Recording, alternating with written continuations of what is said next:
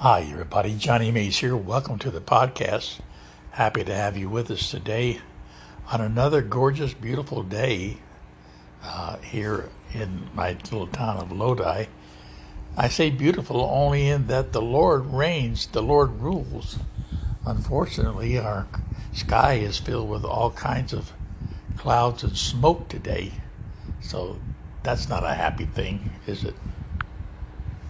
But nevertheless, here we are to worship and praise the Lord for all his goodness and mercies and all the things that he does for us. Today, I'm considering all of you out there that have a broken heart. Perhaps you're from a broken home. Maybe there's been promises made, but they've been broken. There's been mistakes, failures. Because all things in our lives can be broken. But did you know that our God fixes broken things? In fact, God uses broken things. He breaks up the soil to produce a crop. Broken clouds give us rain. Broken grain gives us bread, and broken bread gives us strength. And the many things that men throw away that are broken, the fact is God never uses anything until he first breaks it. That's right. That's a wisdom that we want to discuss today, how God uses us only after we have been broken. In the book of Jeremiah, chapter 18, verse 4, it says, "And the vessel that he made of clay was marred in the hand of the potter. So he made it again another vessel, as seemed good to the potter to make it." Isn't it interesting that the vessel was broken in the potter's hand, and so he made it again? Beautifully pictured there, isn't it? You see, generally speaking, when something is broken, it's very often useless unless it can be repaired. And perhaps you know what it's like to have broken your arm or a leg or a finger or whatever, and you have to reset it in order for it to be what you hope it to be. Amen. That's fact. We have to use broken things for them to be useful. Amen. You know, the first occurrence of the word broken in the Bible is found where the description is given of God's judgment upon the world in the days of Noah. Way back in the book of Genesis, chapter 7:11, it says, "In the 600th year of Noah's life, in the second month, the 17th day of the month, the same day were all the fountains of the great deep broken up, and the windows of heaven were open." The great fountains were broken up. You see, when things are broken in your life, typically it's a sign that you've got a problem. There's trouble. Proverbs 25:28 says, "He that hath no rule over his own spirit is like a city that is broken down and without walls."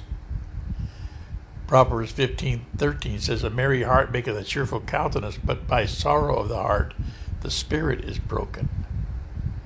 Proverbs chapter 25, verse 19 says, "Confidence in an unfaithful man in times of trouble is like a broken tooth and a foot out of joint." But here's the good news. God is able to mend broken hearts, broken homes, broken hopes, broken health, broken happiness. And I'm glad that our Lord specializes in healing broken things. Psalms 147 verse 3 says, "He healeth the broken in heart and bindeth up their wounds." You know, when a person is at rock bottom, we speak of him as being broken. David understood that. In Psalms 38 verse 8, David wrote, "I am feeble and sore broken. I have roared by reason of the disquietness of my heart." The disquietness of my heart. You know, the word broken usually is looked at as a negative thing. However, the word break can be positive. For instance, when a person gets an advantage in business, it's often said to be his big break. To be broken in heart, health, or hope, could it be your big break? Well, the Bible does say that God works in all things for our good. For instance, God gives you his attention, specifically when your spirit is broken, more so than when your spirit is proud. A broken and a contrite heart, God will not despise. Amen?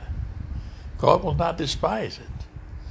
And there's a lot of examples in the Bible of people who became broken. Joseph was broken when he was betrayed by his own family. Remember that? Yes. And it took 40 years, but God got him ready to be used as no one in the history of mankind. Wow, that's powerful. In Paul, the apostle, was broken when he was buffeted by a thorn in his flesh. What did Paul say? He says in 2 Corinthians chapter 12, he says, "And least I should be exalted above measure through the abundance of the revelations there was given to me a thorn in the flesh, the messenger of Satan to buffet me, lest I should be exalted above measure." You see, God wants us to be humble. He wants us to be vulnerable to him. So he keeps us in that very tender state of heart and mind, which causes us always to look unto him as the author and the finisher of our faith. When we become sufficient in our own strength, this is when we find ourselves in trouble. Amen? That's why Paul said, "I take pleasure in my infirmities, in my reproaches, and persecutions, in distress for Christ's sake. For when I am weak, then I am strong," he said. You see, this is what God needs from you and I, a broken and a contrite heart. But we can learn that from our Savior, who was also broken when he was bruised for our iniquities. And listen, not a bone of our Lord's body was broken. But when the Lord was crucified and he bore our sins in his body, the Bible describes his body as being broken. And when he had given thanks in 1 Corinthians chapter 11, he says he brake it and said, "Take, eat, this is my body which is broken for you. This do in remembrance of me." What did Isaiah say about that? That he was wounded for our transgression, he was bruised for our iniquities, and the chastisement of our peace was upon him, and with his stripes we are healed. Thank you, Lord Jesus. So our Lord was broken, but it was through his brokenness that salvation was made available for you and for me. Somebody shout hallelujah. And though the greatest men in the Bible were broken, but God used them. The greatest men of the fundamental movement throughout history of Christianity were broken, but God used them. Are you broken today? See, it may be that God is going to use you, so don't give up. God specializes in broken things. In Jeremiah 18, "And the vessel that he made of the clay was marred in the hand of the potter." Remember that verse? So he made it again, another vessel that seemed good to the potter to make it. This morning, my friend, I want to just share with you that you may feel that your heart is broken or your life is a complete mess, but I want you to understand something completely. God is not finished with you. God is not finished with you. God knows how to bring all the pieces back together and restore them to their beauty. You know, in Japan and the Japanese culture, it's very often that a broken vessel, a pot or something, is mended with gold. They place gold in those cracks and they bring it back together stronger than ever. Isn't that something? Listen, God is pouring out his gold, which is that precious blood of Christ, to heal your wounds, to mend your brokenness, to lift you up and give you strength for the day. I know it's hard. I know you hurt. I know you feel pain. I know you think this will never pass, but this too shall pass. This too shall pass because, listen, joy comes in the morning. Joy comes in the morning. So let your tears flow. Empty your heart out before God and let him fill your vessel again, and you will be like new. This is God's promise to you, my dearest. This is God's promise to you, my lovely people.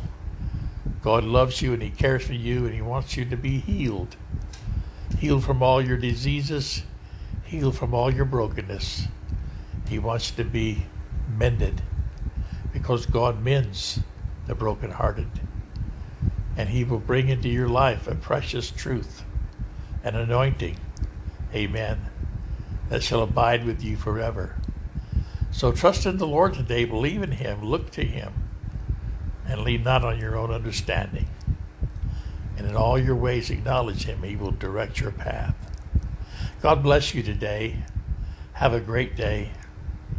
And remember, he is the God of the brokenhearted.